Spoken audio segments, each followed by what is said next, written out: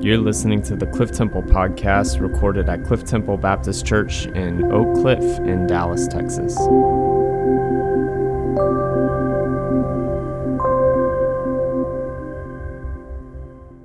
We want to welcome you back to the Cliff Temple podcast. I'm Gannon Sims. I'm Trevor Jameson. And we've been on this journey looking at this sort of made-up concept called oikonomics, oikos being the Greek word for home or household, the root for the word that we use for economy and ecology, to show how the household and all that emanates from it is vitally important for the way that we think of ourselves as the household of God, as the new community that Jesus is forming.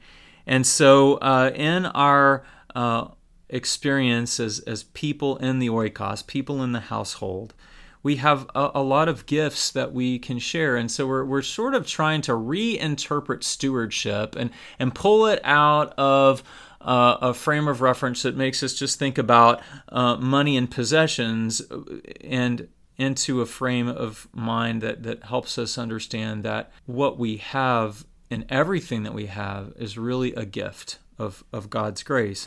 We are looking specifically now at how we share our talents, our gifts, our abilities, our intellect. And we've done that sort of off of the conversation that we had last week on how we share our physical resources, our time, our energy, our homes, our cars, even the church property here. One of the things that I think, some questions here, even Trevor, we can talk about here, is like how we invest in ourselves intellectually. How are we, even as ministers of the gospel and as people in the world, how are we seeing investment, and how are we even investing in ourselves so that we can grow? I mean, have you invested in yourself intellectually recently?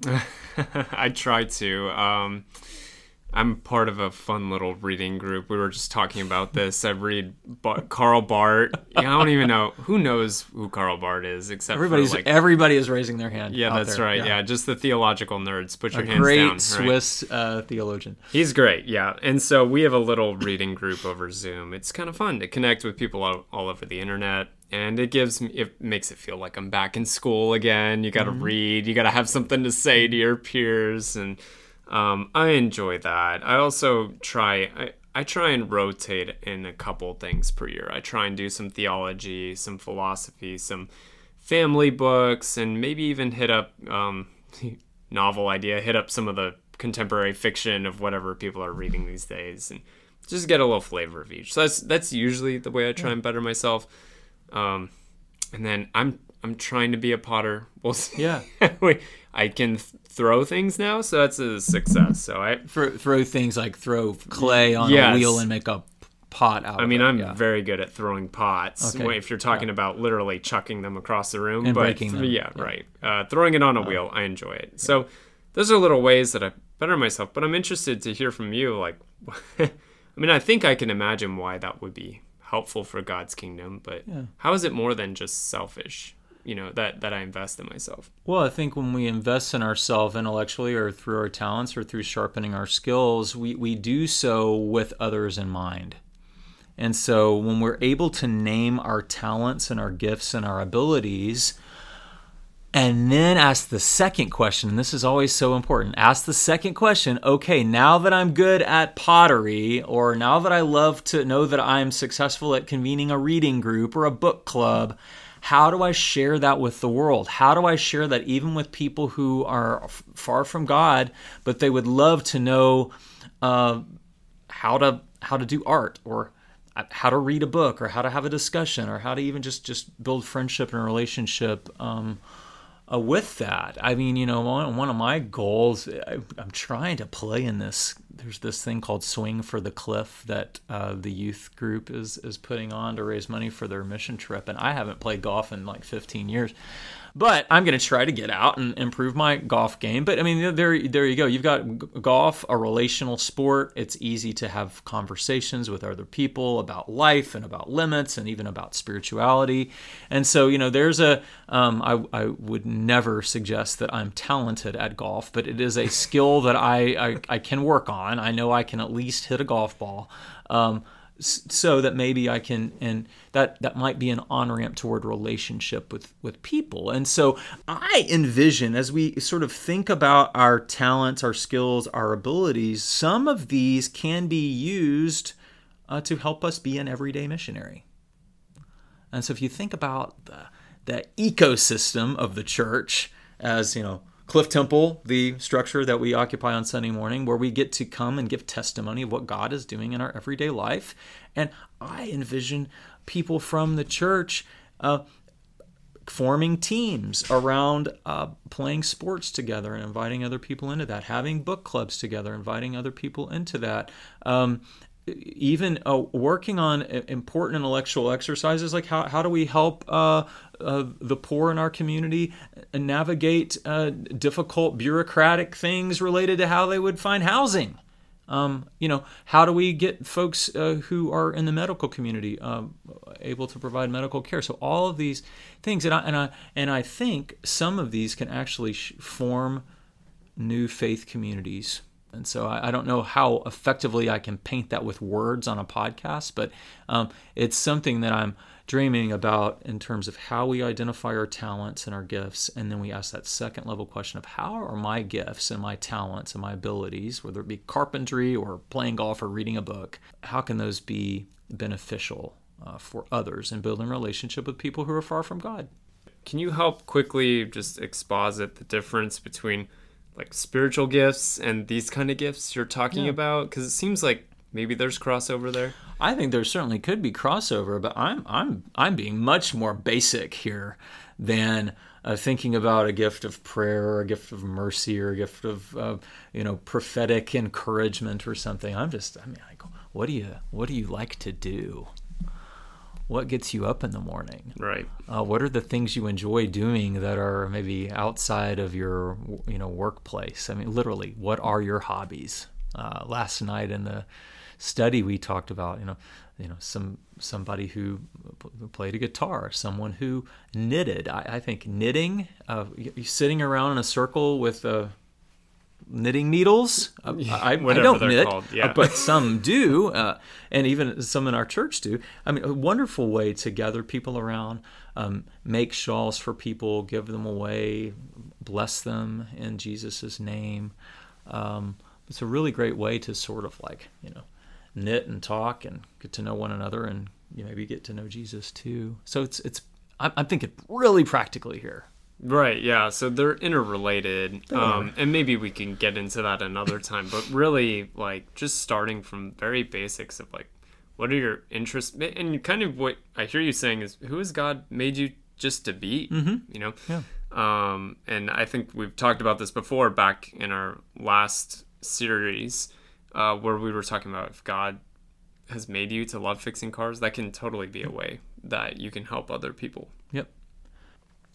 I wonder how we might think of these things as what God has gifted us in, and those gifts are possibly to be used to share with others.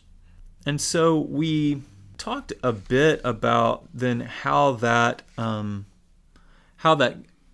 works into our everyday life. So how are we sharing our talents and abilities with the world? Well, on the podcast, we've mentioned before, if you can have a predictable pattern in your life, whether it be, a regular meal time or a regular time that you go and exercise or go running or go work on your hobby, that regular fixed thing on your schedule becomes something then that's easy to invite other people into. And so really that gets at the essence of hospitality, care for the stranger, care for the other. It's got to be something that you've set your heart to do, and all the better if it's done at a predictable time, and that really becomes helpful for us as we think about all of the ways that we can share our talents. And I can give loads of examples of people who, we've talked before about, the guy who knew a little bit about car repair and, gathered the kids in the neighborhood around who didn't have anything else better to do after school. And some of them came to Christ just because they were working on learning how to fix an old car together. Right. Where people use their people coming in and out of our homes, where we create a space at at our table for them to sort of like be incorporated into our family life. I have a friend up in Pennsylvania, Mitch Marcello, who actually, he's on staff at a church. He kind of has your role at a church, and he also does worship as well. But he's an avid swing dancer and rugby player, and he started New Faith communities around swing dancing. Wow. And also around rugby. And so he gathers people. They play rugby. I don't know. I didn't know rugby players could be elegant. But here we go. Well, no, I think they're two separate things. Okay. The swing dancers and the rugby players. I don't know if they do both. He does both. But it's just been really encouraging to see how he's created a network of new forms of church, fresh expressions of church, he says, around these various talents that he's been given. Now, I think you can't do this by yourself. You've got to do it with other people. So if you've got a lead talent or gift or skill or ability, and you feel like God wants you to share that with the world or gather people around that, I would encourage you to really pray about that, and then see who in your life might come alongside you to support that. And we on the church staff would love nothing more than to train you, equip you, talk with you about where you do this and how you might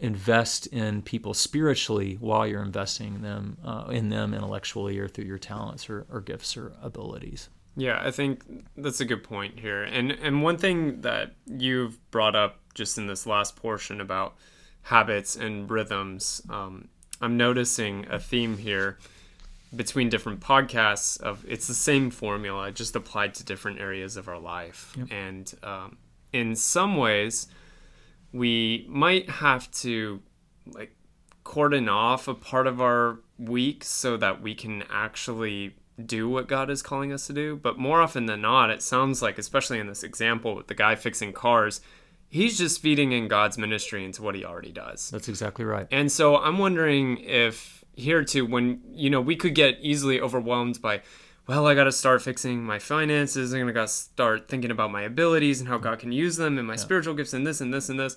But really what it comes down to is, what are you already doing and how can you invite other people into it? Exactly. Right? What do you do? What do you love? Do it really well and share it with others. That's exactly right. And one other thing that I'll bring up is sometimes it can be difficult to find other people to come alongside you in mission. But what I've found more often than not, it's just my personal experience, but whenever I pray to God to bring a partner in mission with me, I think those are the kinds of God prayers that he just loves to answer, yes. Right? And and one awesome example is just the fact that when we started the arts ministry at Cliff Temple, we didn't really have many artists. And we had a number of people who liked art and liked doing crafts and projects, but no practicing artists in their week. And then all of a sudden one showed up, and then another, and then another. And just because we were praying for it. And so this is not special to me. This is not special because I'm a pastor. This is just praying and God answers. And so, I see this again with the basketball ministry that Stan Granberry started. I think he prayed for it. He had the desire put on his heart for it, and then people started showing up. Yep. And these become fun, risky experiments that might bear fruit. And what in our experience with doing this, we started when we were in Virginia. We started an after-school program for at-risk kids that turned into an arts ministry over 3 years. But we started because we were doing backpack food drives for kids that lived in hotels, and somehow that ended up starting an after-school program, and then that over a couple of years ended up turning into an arts ministry for college students. But we were just following the Spirit, following the energy, following who we had around that felt called to what we were doing. And so it's just fun to see how these things iterate over time. And what do we have to lose? Right. We at Cliff Temple want to give you permission. We want to know these things. That's why we have the ministry report, where you can go to clifftemple.org/share and just sort of share, what are your talents, what are your gifts, what are your abilities, and by sharing those things, we might actually begin seeing patterns. And there may be several people in the church with the same talents or passions and ideas, and we can pair you together and have a conversation and pray together about how that might be used to bless the world. I think what I'd like to sort of leave us with is, we know that in Matthew 25 is one example of this, where Jesus talks about the right use of our talents, the right use of our investment. And we read that the person who was given a lot of talents and had an amazing return, and then there was a person who was given just one talent, and he was scared, and he buried his talent. And it's not good to bury our talents, because what's interesting, right after that bit about the talents at Matthew 25:14 to verse 30 or so, then we read that the other famous passage of Scripture where it talks about, I was a stranger and you welcomed me.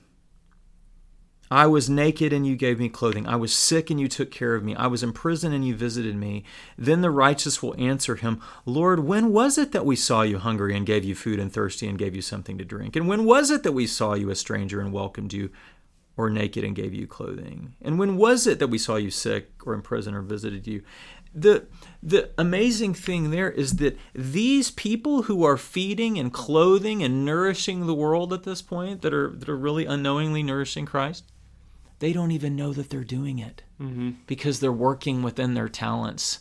They're using their gifts. They're bringing joy that way. And I don't think until this study last night, it never really had connected for me the link between the talents that we have and serving Jesus in this way. So I'd separated the two. And they're really one contiguous link. And so how do your talents actually serve Jesus? How are they for the nourishment of the world and whatever people that the Lord places in front of you? And it could be the poor, but it could be a people in your neighborhood who love playing pickleball. And you do that together. It doesn't need to be at the church. It can be. But all that to say is we're here to help you dream and do, as we are an oikos, the household of God, an ecosystem for the blessing of the world. For the kingdom of God is now and will be world without end. Amen.